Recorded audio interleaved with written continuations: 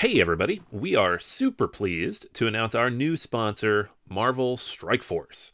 Marvel Strike Force is a mobile squad RPG that allows you to battle with your favorite team of superheroes and supervillains in a fight to save the universe against threats like Doctor Doom and Apocalypse. The goal? Power up your favorite characters to complete missions, unlock gear and other resources, and beat other players in PvP modes such as Alliance War and Real Time Arena. And the best part? Marvel Strike Force just reached its 6-year anniversary, which means free stuff when you sign up via our unique link in the description. The anniversary consists of weekly events and bonuses. Just complete each event, and you'll receive special awards and skins. Make sure to log in each day and every week to take advantage of all the new characters that are being released specifically for this event. This will be Marvel Strike Force's most generous event to date, so don't miss out. If we have received a unique promo code for every new user, please follow our link in the description and use the promo code MAXPOOL, MAXPOOL. Again, anybody uses that code, it is unique for all new users. Check it out. Once again, thank you so much to Marvel Strike Force for sponsoring this episode. What's so special about Hero Bread's soft, fluffy, and delicious breads, buns, and tortillas? These ultra-low net-carb baked goods contain zero sugar, fewer calories, and more protein than the leading brands, and are high in fiber to support gut health. Shop now at Hero.co.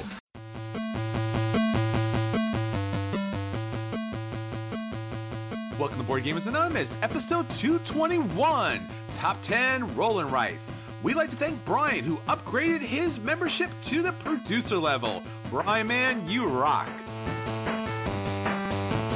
Welcome to Board Gamers Anonymous, the podcast with board gamers and the insane fun we have at the table together. This is Chris. And this is Anthony. And Anthony, we are back. Unfortunately, we are not back together again in the same space, but I think for our listeners, they're a little bit glad because the sound quality should go up a little bit higher than usually is. Yeah, less echo, me sitting all the way across the desk there. Although, to be fair, it is a little bit easier to record in person. So, like, I can tell when you're about to say something, and I'm not just randomly interrupting you, and I'm less likely to cough or bump the table. I don't know why. Sure. It's something about being alone in my office where I'm just like, woo, let's bump some tables. You get really crazy there, man. You're throwing down tables, you're flipping them over, you're throwing pieces across the table. That's what I do when I'm alone. You don't? It's not what you do. Well, I mean, you are the solo gamer, so that makes a lot of sense that that's the kind of activities that solo gamers tend to do. I have to play with people, so when I do that kind of stuff, they're usually not too hip to it. Yeah, I mean, I think mostly it's when I'm watching Game of Thrones, knocking things over. Oh, no. The show that shall not be named. No, we're not going to go there, guys. This is not a Game of Thrones podcast. Well, I mean, it is next week, but this week it's not. So, board games. It's all about board games. Yeah, speaking about unsatisfying conclusions to epic series, especially, I got a chance to play TI4 this past Saturday, and I'm like so hyped about it, and I was really excited to play it. And I took pictures of the board as we were going on. And I'm going to send these pictures to Anthony. I'm like, oh no, I'm going to wait for the end. I'll send these pictures to Anthony at the end because all these massive armies come up. And I was doing really well. And I think you remember, Anthony, last time we played this, it was a little problematic to actually get to the table and actually try to play the actual game. Yeah. Yeah, I think there was at some point threats made against other people. Yeah, and noisy pizza eating. There was some stuff. Yeah, there was some stuff. So just like Game of Thrones, it was a fantastic, epic series of events that got right up to the end, and then it became a little Kingmaker-ish, where I was in the lead by a couple of points. And I was like, oh, I could kind of finish the game out this round. And then the people were like, hey, he's going to win. Let's get him. And other people were like, hey, we can't stop him. It's too late. And then there were even other people who were like, hey, I want to go home. It's late. So it became a epic battle between the people at the table. And I was just sitting there going, I don't really know what's going to happen. But if you guys want to go home, it's fine. It's like after 1 a.m. and we've been playing the game for, I think it's got to be at least 6 hours. And I was just sitting in the middle, collecting my points. You know, I had all the great kind of like diplomatic cards sitting out there. And then at the end, people were just kind of like messing with each other, trying to jockey for position. And we actually didn't get to play the final full round. And it was kind of a real, kind of a bummer situation because you want that epic conclusion to the game. But then you get to the point where you just don't have enough time and everyone is kind of fighting and it just kind of falls apart. So unfortunately, that is my second game of TI4 that fell apart. Oh, man. Yeah. My rule of thumb with this game, and the only way I'll play it if someone invites me, is if it starts at before noon. It has to start before noon, because what happens, this has happened to me twice, the one time with you and then another time, if you start later in the day, that's exactly what happens. People get tired, they get hungry, and at the end of the game, they cannot help themselves from stopping that one person from winning. But all that does is prolong the game. If you're up by 2 or 3 points, It doesn't mean you're going to win, because you could score 3 points in a round in this game relatively easily. But you're just adding a round to the game, and each round of TI4 is an hour. So it's just like, and once you roll it over and you're like, oh, we're not going to end this round, people get mad. So you got to start early enough, because the game is, sure, on a good day, it's 4 or 5 hours, but most of the time it's 6 to 8. And if you start at 5 o'clock, ugh. That's our recap of epicness that fell apart at the very end. Yeah. Oh, man. Next time we play, we'll start at like 9 a.m. We'll do it. Next con. There you go. All right. So there's a little tale from my table, so to speak. But we have a lot of things going on with BGA. But let's actually get to the really super, super fun stuff that does have an epic conclusion that everyone does love, Anthony. Let's talk about our Patreon contest. Yeah, Patreon contest. Woo! So this week's winner, or last week's winner, I should say, because we want to highlight the people who are already getting their games, hopefully. Kyle. Kyle is a gamer I've known here in Pittsburgh for a little while now. We've met up with him at Origins last year. He got Space Core. That's on his way to him. And Space Core is not a game. I have not reviewed it yet on the show because I haven't played it in the all various permutations you can play it. But I really, really like this game. It's one of my favorite GMT games in a long time. And I do look forward to talking about it here once I get it out a couple more times. Kyle, I think you're going to like it a lot. And maybe we'll get together and give it a go. This week's winner is a relatively recent backer, just a couple months ago, Rico. And Rico's going to get an email from me later tonight, and big old list of games to choose from. So he'll be able to take one of those games for himself from Game Surplus. And if you guys want to get in on the action like Brian did, our previous backer who up to the publisher level, just anything at the producer level or higher on Patreon, you will be automatically entered into the contest every single week. We give away a game courtesy of Game Surplus every single week that we do an episode. We've given away like 14 or 15 now. Lots of other cool stuff. We have bonus episodes. We have the Slack group. You guys, when we need suggestions, we go there first. So a lot of our topics and some of the games that make it into our brackets, those come from the Patreon backers. So definitely hop in there if you're listening and you're interested in getting in on that. Yeah, thank you so much for backing us. It makes all the difference in the world. Your support and your reviews and your recommendation to other gamers, your comments on Facebook and on Board Game Geek and on Reddit, it really does do a great deal of good. And it actually helps us put on the podcast and get out to conventions. So once again, thanks so much. Continue to do the great things. Thank you for being part of Team BGA. All right, Anthony, that's not the end of the great stuff that we're doing for our listeners out there. What else is coming up? Yeah, so we do this every time there's a World Cup. So it's every 3 years and then 2 years in a row, I guess, is how this ends up working. Because this year is the Women's World Cup, which starts on June 7th. So that week, we're going to do our World Cup bracket. And it's going to be for alternate history games. So games that are historical, are Euros, but are a little weird in some way. Like one of my favorites, Spirium, which is, it's clearly industrial England, but with this random mineral that doesn't actually exist. So we're going to be setting up brackets for that. I'm going to pick 32 games, and we're going to run through them in the contest that we do. What I want you guys to do, and I'm going to post this week, is to send in your recommendations for games to be in the bracket. And we're going to do that for the next week or so. I'm going to be building that between now and the next episode or so. so that we can put the contest up and you can pick the winners.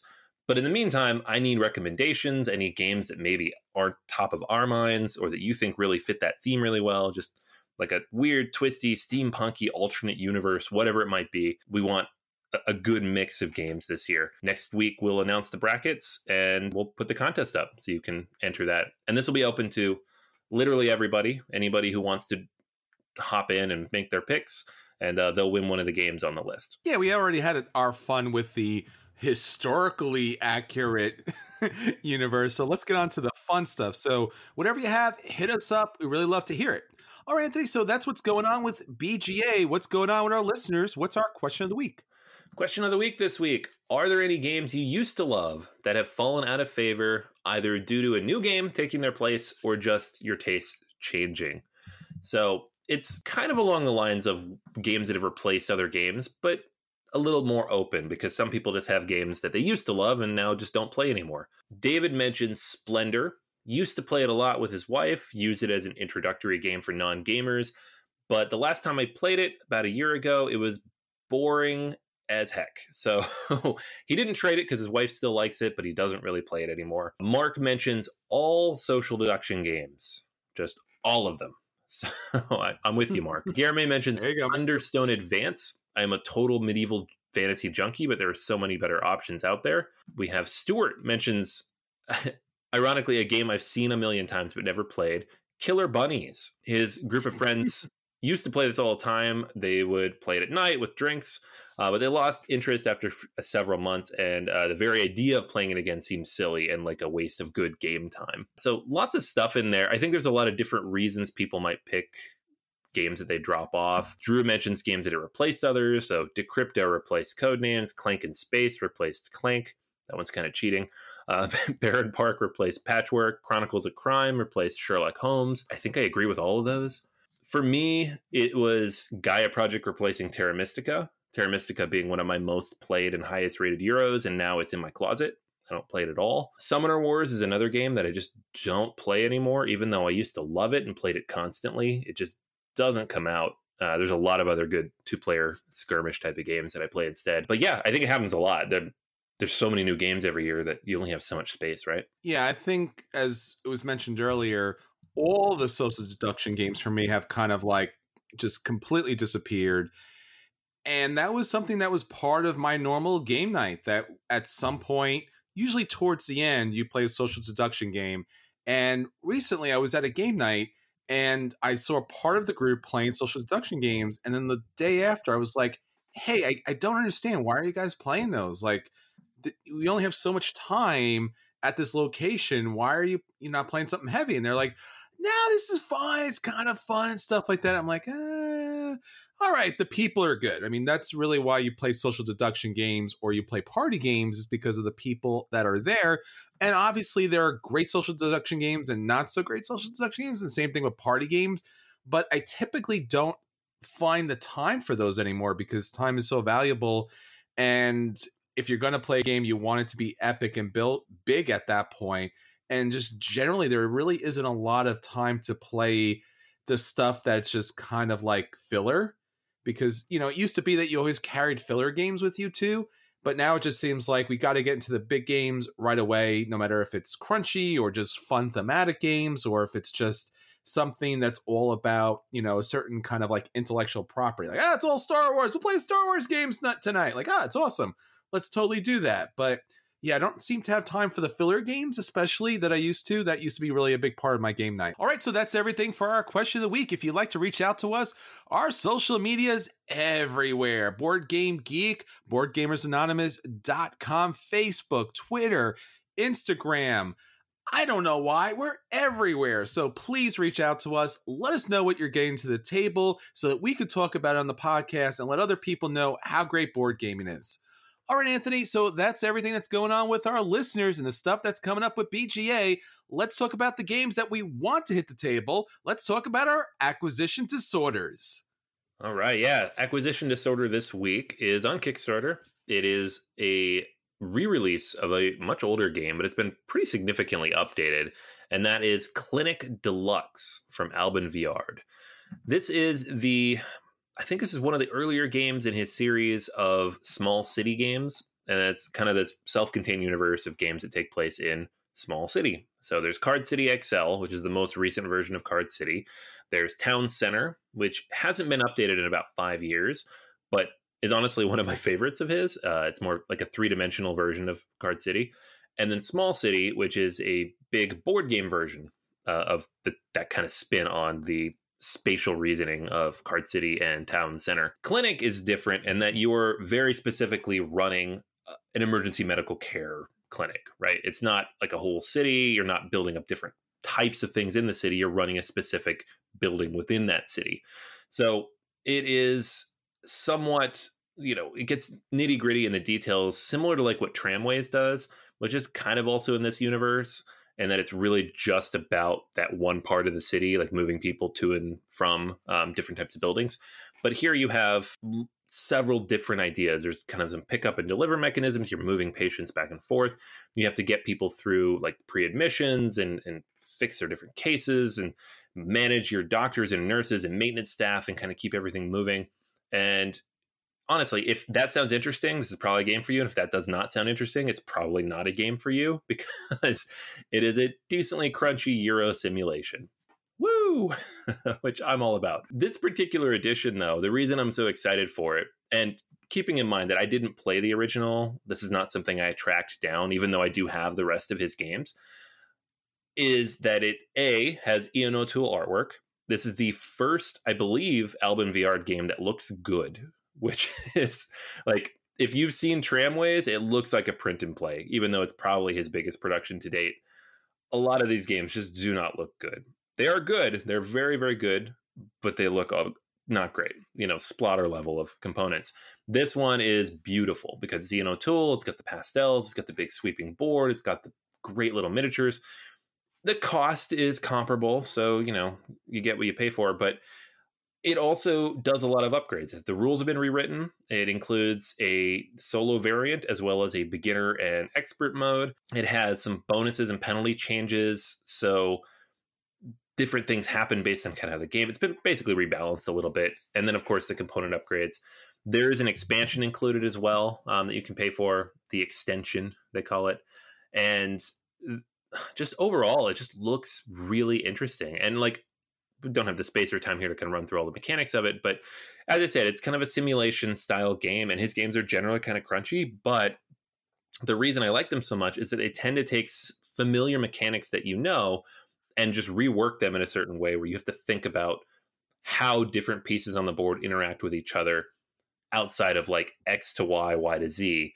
They all kind of influence each other in a more circular way. And so I really enjoy that. I'm actually looking forward to this quite a bit.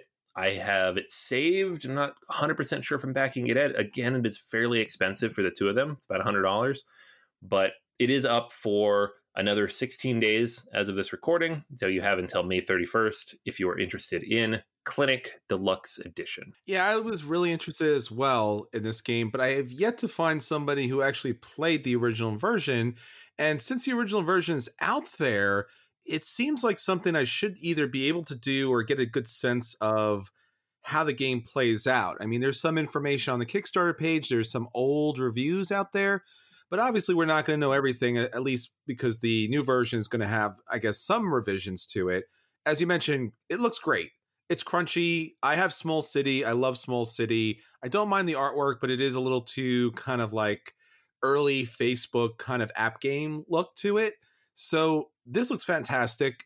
And it's strange that it's fantastic because it's one of those games where it's like, hey, you want to learn about logistics of running a healthcare industry? I'm like, not really, but it looks kind of cool. So maybe I do want to learn about the logistics and the management of the healthcare system. So sure.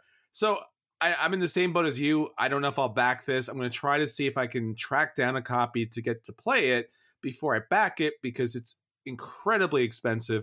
And once again, this is the problem with Kickstarter is because since it's on Kickstarter and since they can maximize their money by offering this uber deluxe version of it, and because reviewers don't get review copies of these games, and because, friendly local game stores don't get demo copies of this game, you have no idea what you're paying for especially so far in advance, and it becomes a bit of an issue. It's like you want to do it, but you're really not sure if it's going to be a bang or a bust in the end. So there's a lot of challenge going on with that, but I got a game that's pretty simple as far as whether you're going to buy it or not, and that is Century: A New World. Now, this is the third game in the Century series, or the fourth game if you count the Gollum edition, which I absolutely do because I'm a really big fan of the Gollum edition, and totally bummed out that they didn't actually take the Gollum edition, along for the ride and produce those versions in their other games.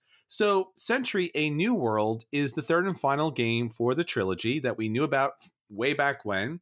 Now, you remember Century Spice Road was all about trading spices in order to do this kind of, I guess, for lack of a better term, it was a little bit of a hand builder, engine builder, Dominion kind of play where you're building up your hand, you're getting resources, you're transforming these resources, and it's a set collection and you're trying to fulfill the contracts.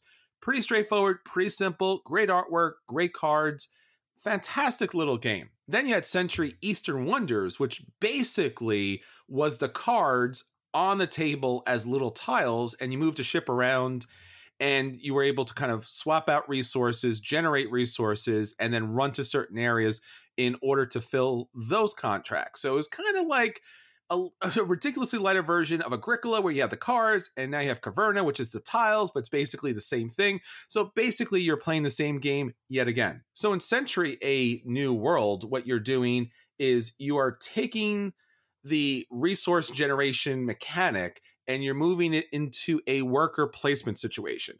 Now, this game, like the two other games, will be able to combine to make slightly different games. So there's going to be a number of different unique rule sets depending on which games you can combine. So you can combine 1, 2, and 3, or 1 and 3, or 2 and 3. So you'll be able to play something different. The game itself has these kind of like modular boards, and you'll be able to flip over the tiles based upon what version of the multiple games are you sticking together is going to hit the table. So basically, you're placing your meeples in order to gain the same resources that you've been gaining throughout the way. And as you gain these cubes, you are trying to fulfill these resource contracts. And when you do, you'll be able to slot these cards on your personal player board, which will give you a special ability throughout the game. There really isn't a lot of information out there right now. We do know that this game will be available at Origins Game Fair this June. But beyond that, we just have a couple of pictures. We know that the games all combine together, or you can play this game separately. I'm really looking forward to this game. It's been a great trilogy. I love the idea that these games combined, and it's definitely something that I will pick up at some point. Yeah, I pre-ordered it because, acquisition disorders, obviously. And then I'm not going to Origins this year, so I can't pick it up. I picked up the last two at Origins, and so I felt, I'm like, oh, I'm missing out. I'll just order this one. I like the other two. I like how they combine, and so I'm kind of excited to see what happens with the third. All right, so that's everything from our acquisition disorders. Anthony, we're getting on to the games that are hitting the table. So for this week, we're going to let you know if the games are pickups and you should run out and buy them. The games are sit down and plays because they're fantastic. The games are dodges, or the games are the dreaded burn. Why don't you let us know what games you played this week? All right. I played Tiny Towns. This is a surprisingly hot game from AEG. I know they had that big thing, we're only releasing this many games a year now, and this is the one for right now. So they're putting a lot of effort behind it, but I'm still kind of surprised because it's a relatively light, basically roll and write type of game, and it's doing pretty well. The idea of the game is that every player has a 4x4 grid in front of them. It's just a little board, has 16 squares.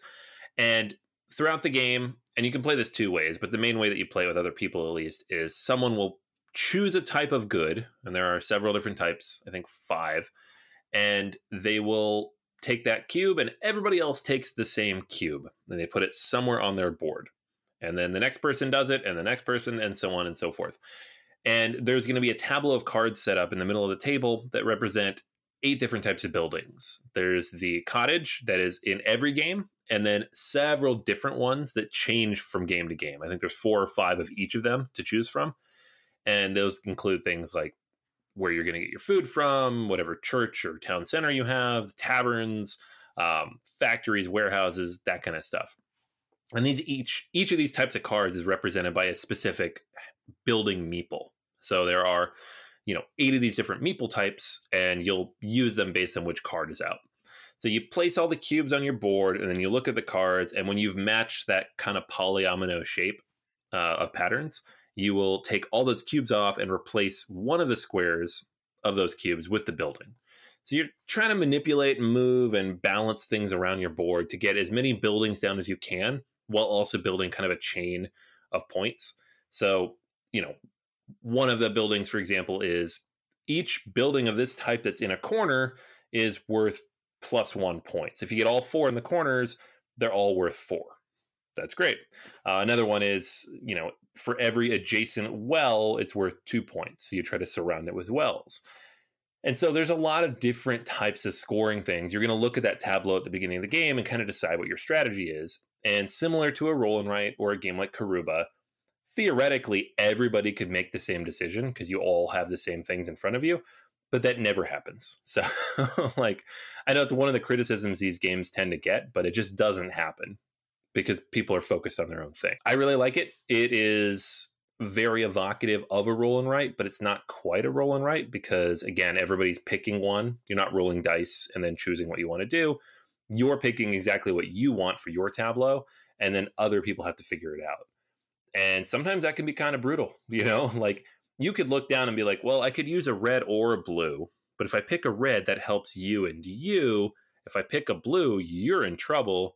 So I'm going to do blue, right? And it's that kind of game, where you really are thinking about what's going to help you, but also what's going to hurt other people. And it's light enough that you can pretty quickly tell what's going to hurt other people. There is a variant where you draw cards from a deck instead and just take the cubes that show up based on the cards that come out. I like that better for playing with my kids or playing by myself. Obviously, solo mode is going to be like that, but it's kind of cool to play with other people and have that level of interaction where you typically wouldn't in a game like this. The game also gives you special buildings. Everybody gets one card from this deck of special buildings, and sometimes they're weird, crazy shapes since you have to decide when you're going to build it, how you're going to build it.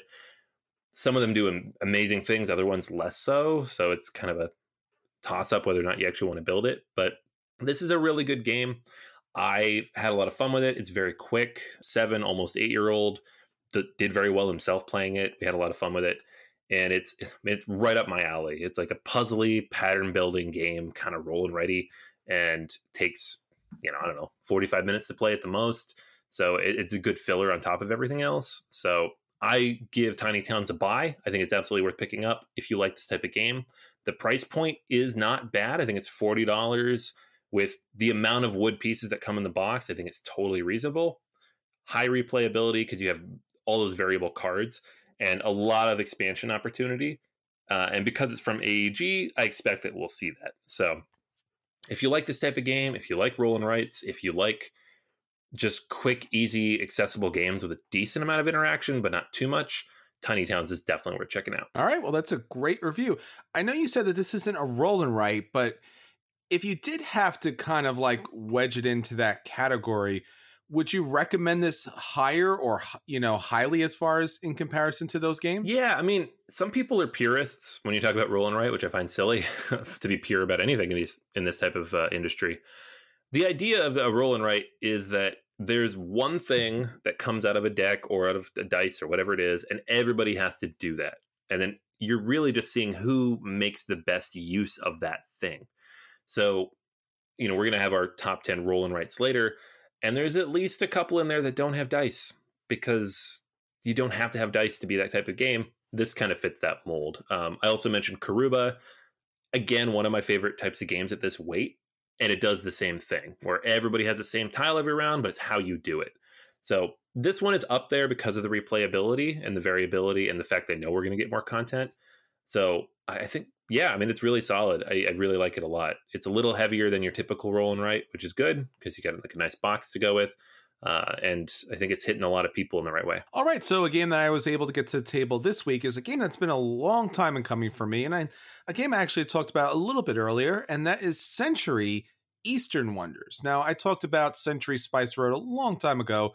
A big fan of that game. I actually got a chance to demo that game long before it came out and even enjoyed it way back when. And actually, finding this second game in this trilogy was fantastic because, as I mentioned earlier, having a game that kind of continues the story is such a great idea. Now, there really isn't a legacy model here or a individual story or a family story that kind of continues on, but basically the game or the spiritual successor kind of continues on here. So whereas Century Spice Road was all about trading spices on the land, Century Eastern Wonders is about trading spices amongst these different spice islands. So now the game becomes a really unique kind of archipelago of these different islands.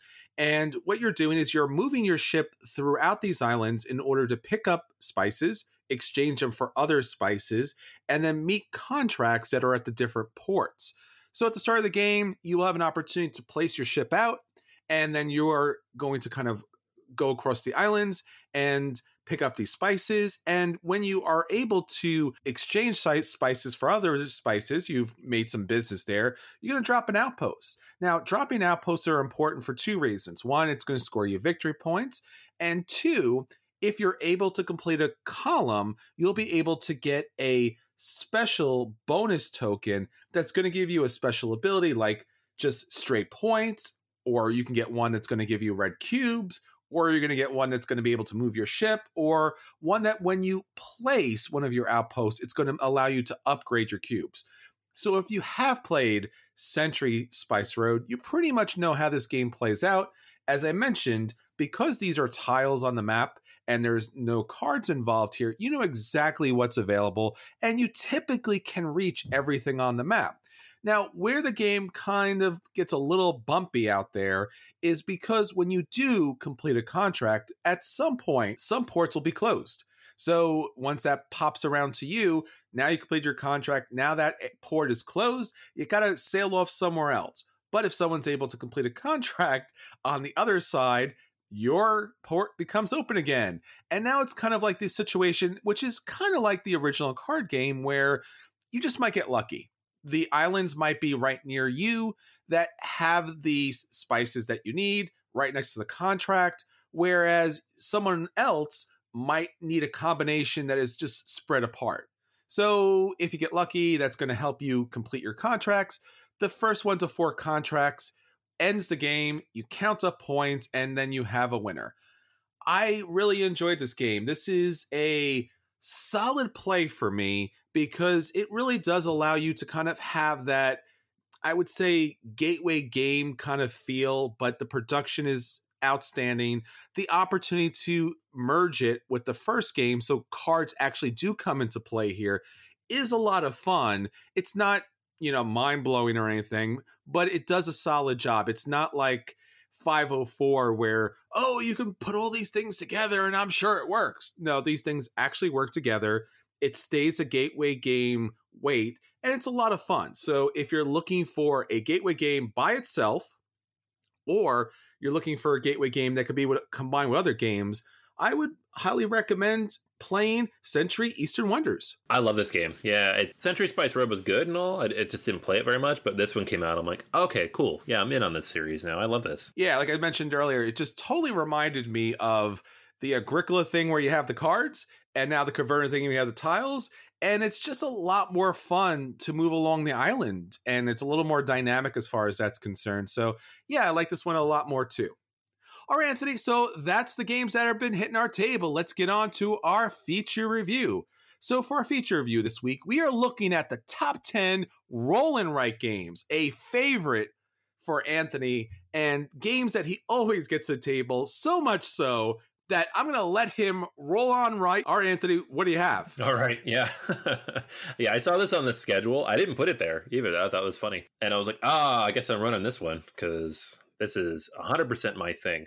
And it's funny because roll and write games in general, while I've always liked them, they've exploded in the last couple of years. I think at least half the games on this top 10 are from the last 2 years. And then at the end, I'm going to share 5 or 6 that are coming out in the next year that I'm excited for. So there's a lot of roll and writes happening. I tend to pick up all of them. And so there are some older ones I haven't played, but this should be a pretty good list for you guys if you're looking to get into them. All right, so let's kick it off with number 10. This is a brand new one, which I just finally got a chance to play. I did not back it on Kickstarter, but I did get a chance to play it. It is called Fleet the Dice Game. It is a dice game version of Fleet, which is a slightly older Ben Pinchback, Matt Riddle game from Eagle Gryphon that kind of flew under the radar, but was a really solid game about fishing. This is the dice game, of course, as is often the case. A lot of these games are just re-implementation of board games or card games with dice mechanic. The game has 10 rounds. Each round has 2 phases. In the boat phase, you're going to draft dice that kind of let you upgrade your boats, get new licenses, etc. In the town phase, you're going to do additional things that kind of utilize all those powers you've unlocked, get new ships in the harbor, catch more fish and all that stuff. The fishing actually happens between the phases in the even rounds, and then the player who, so I guess 5 times in the game. End of the game, you're going to get whoever has the most points. This is probably only not higher on the list because it's so new and I've only played it once or twice. Twice now. I've played it twice. The game is getting a lot of rave reviews, though, and the people who I played it with who had played it multiple times rated it even higher than I have here. So definitely looking forward to playing this one a little bit more. Number 9 is Quinto. Quinto came out in 2015. It's in a family of games. There's a lot of games that are like this that have multiple versions of themselves. This one's fairly straightforward, though. You have a sheet of paper with 3 rows in it, each matching a color. There's 3 dice in the game, and you are going to choose a die every time they're rolled and match them up to these 3 rows. You're trying to get the numbers in order. So you have a certain number of times you can miss. You're trying to lock in certain shapes in those rows and maximize your score. This is one of the faster games on the list. It takes about 10 minutes to play. Fairly straightforward. I like it quite a bit just because it is so straightforward and quick. Some of the roll and write games can go a little bit longer than I feel like they should. This one does not. So that is number 9, Quinto. Number 8 on the list is another relatively recent release from 2017, Castles of Burgundy, the dice game. This one came out very quickly after the card game, so I feel like it flew under the radar. Not a lot of people even know it exists. When I bring it to game night, people are like, oh, there's a dice game version too?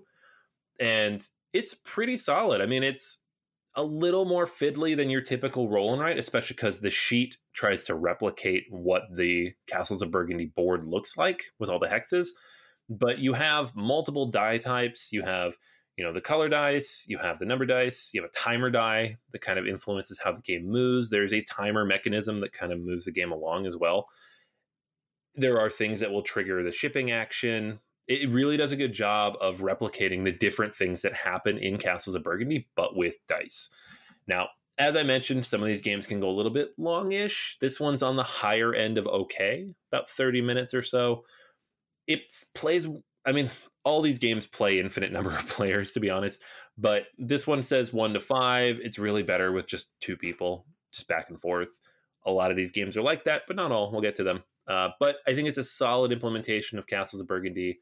Not as good as the card game, but as a roll and write, pretty solid. That's Castles of Burgundy, the dice game, at number 8. Number 7 is a re-implementation of Avenue, which is a little bit older game.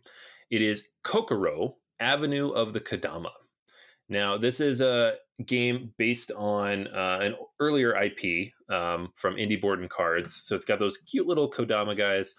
And it is one of the games I mentioned earlier that doesn't actually have dice. So you'll be using a deck of cards and kind of drawing and deciding how to draw on your board. And you're building out this kind of grid, and you're going to score based on how you connect different things to each other and what parts of the grid you reach. There are different types of cards that can come out in different types of game. It's interesting because it is a roll and write game because you have that central deck and it's going to determine how you play everything, but it's also kind of a network building game where you're trying to draw everything together. And it's not the only game like that on this list, but it's unique in that it doesn't use dice and it's highly replayable, very, very quick, and a lot of different variability. Also, relatively short on the time frame, again, about 15 minutes. I think it plays fairly well with a solid player count as well. It's not like a 1 to 2 player game. It does pretty good with 3, 4, 5 players. So the base game, I think, comes with 7 or 8 boards, so you can put it in front of a lot of people if you want. That is Kokoro, Avenue of the Kodama. All right, number 6. Speaking of games where you're building routes, Railroad Inc. Railroad Inc. comes from Horrible Games and here in the US, CMON. And there are 2 versions of it. There's the red and the blue. The difference between them is the expansions that come with them. The blue has like water-based expansions. The red has fire-based expansions. And the expansions are fine. But the base game is what most people play. You have in front of you this short little laminated board, and it comes with the pens, and a small number of dice that you're going to roll every round. And on the dice are roads, stations, and railroads. And they come in all these different permutations. Like they're turning left, they're crossing over each other, it's a straight line. You've got to choose which dice you're going to use and where. So if you roll the 4 dice, you have 4 to choose from. You choose where they go on your map. The goal is to connect as many of the exits on the outside of the board as possible, and also have long routes in between. You also get bonus points for having pieces of it in the middle of the map, in the 9 spaces in the middle. There are additional extra kind of icons you can use throughout the game. There's like a pool of them at the top of your sheet that you can choose from throughout the 6 rounds of the game. You can use 1 per round, up to 3 or 4, I think. It's very solid. It's a lot of fun. It's very quick. Again, about 15, 20 minutes to play. It plays 1 to 6 with the stuff out of the box. If you have both versions, you could play up to 12 people because, again, it's just everybody's using the same dice. I've actually played this on Facebook groups where someone will just show pictures of the dice and you try to min-max how to build your little grid. It's a lot of fun. I don't know. Some of these games hit, some of them don't as much. This one is kind of in the middle. It's done well, but not amazing. I thought it would do better. It's really solid, though. Possibly this one had issues just because you had 2 versions and people were like, I don't know which one to get. Probably would have been better to package it all together. But Railroad Inc. is a lot of fun. And with the expansions, you get a little bit more replayability out of the box. Number 5 is a game that has not quite yet made it to the US. It's coming from Stronghold here in the next month or so. I think they'll have it at Origins this year, and it is called Encore. And in German, it was Nockmaal. So this game is from Inka and Marcus Brand, who are obviously well known in these parts as award-winning designers of Euro games, exit games, among others. This is a game in which you have a sheet full of different blocks of colored things, right? There's no theme here. So you can tell by how hard it is to describe. But you have a giant sheet. It's, I think, I don't know, maybe 7 or 8 by 20 across. And each of these will have like clusters of like 4 or 5 or 6 different blocks that are the same color. And what you do is you roll 2 dice. One's a number, one's a color. And you try to find a grouping that is that number and that color. And you cross up to that many off. Right. There are wild ones as well, but you have a limited number of wilds you can use throughout the game. So you have to be careful about when you use them, how you use them. Game flows over a number of rounds based on the letters, and you are going to score points based on completed columns. So every column you complete, you look at the bottom, it tells you how many points you get for it. The further out you get from the middle, the more points you get. It is relatively difficult. It is hard to do well in this game. It's not like a couple of the others we're going to talk about where you can score triple digits with no problem. It takes a bit of time. It's a little rough. There's an app for this if you want to give it a go. A lot of these have apps actually, but this one is under the German name. So look up Nockmaal, Nochmal. I played this one quite a bit on the iPad while traveling. So that is number 5, Encore, coming soon. Number 4 is another Inka Brand and Marcus Brand game, St. Malo. This is one of the older games on the list from 2012. And it's probably, I mean, it's higher on the list maybe than the mechanics warrant, but it's such a classic and so well known. And it's still one of my favorite roll and writes for a lot of reasons.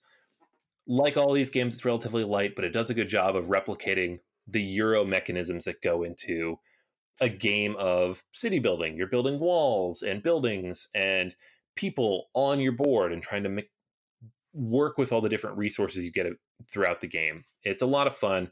It's one of my favorites, and it's hopefully will come back at some point, especially with this big boom in roll and writes, either as a rethemed game or just a reprint of this one. So that is number 4, St. Malo.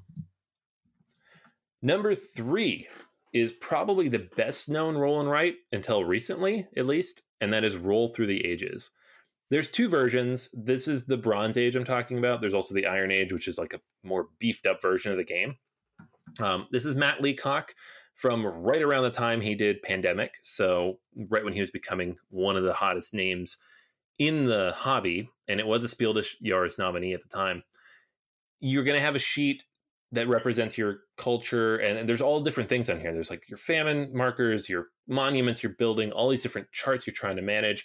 And as you roll dice, you're going to determine what to do with the dice that you roll. You're building up how much food you have, how many resources you have. You spend those to mark off things on your sheet, which ultimately will score you points.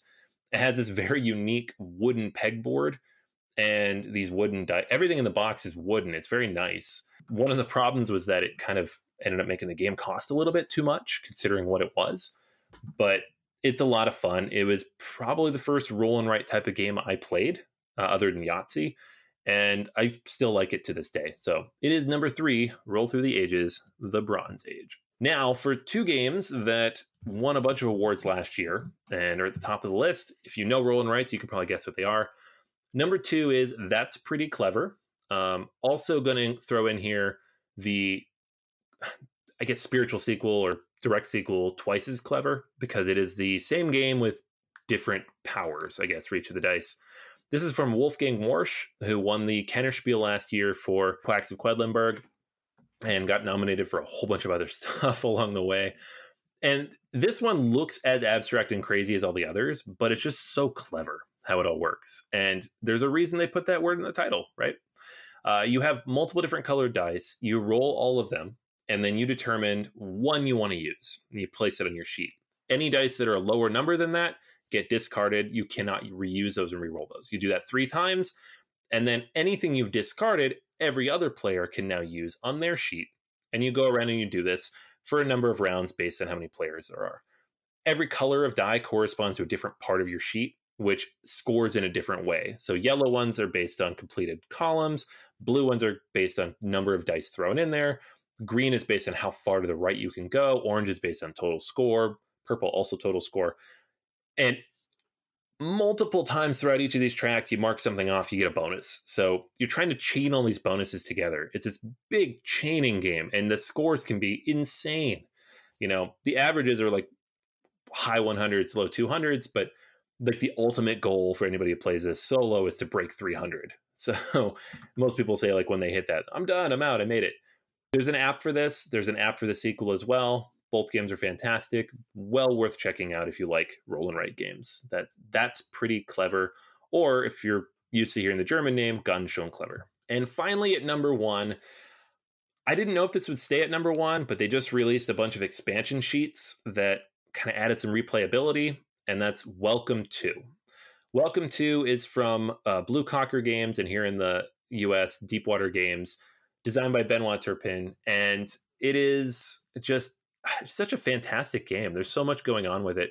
There are no dice, but there's a deck of cards in the center that you're going to draw from every round, and then you choose where you're going to place the number that comes up combined with the action that is available. So you have every card has a number between 1 and 15 on it.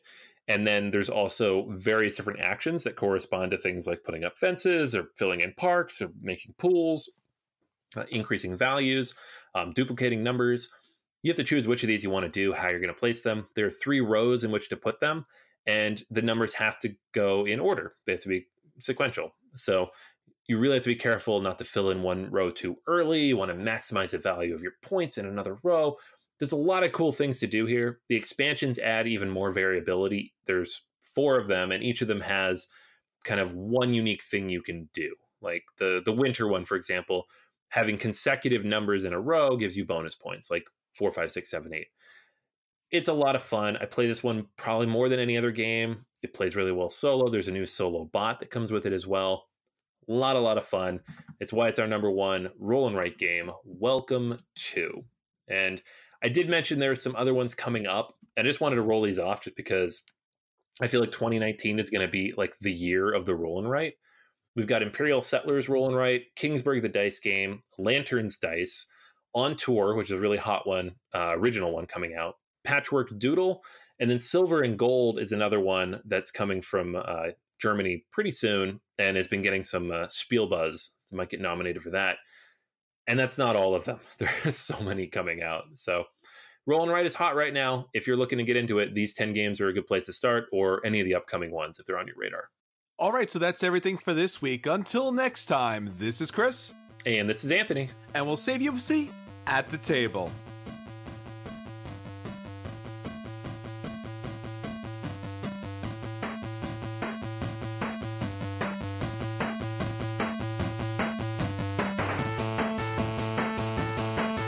You're listening to a proud member of the Dice Tower Network, dedicated to bringing podcasters together for the greater good of gaming. It's sort of like Voltron, but with better lip syncing. Find out more at Dicetowernetwork.com.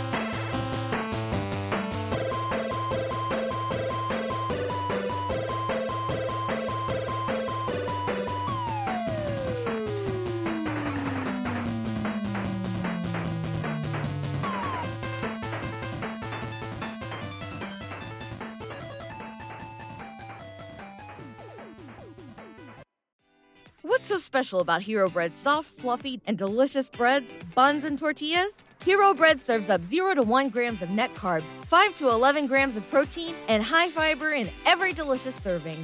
Made with natural ingredients, Hero Bread supports gut health, promotes weight management, and helps maintain blood sugar. Hero also drops other limited edition ultra-low net carb goodies like rich flaky croissants and buttery brioche slider rolls. Head to hero.co to shop today.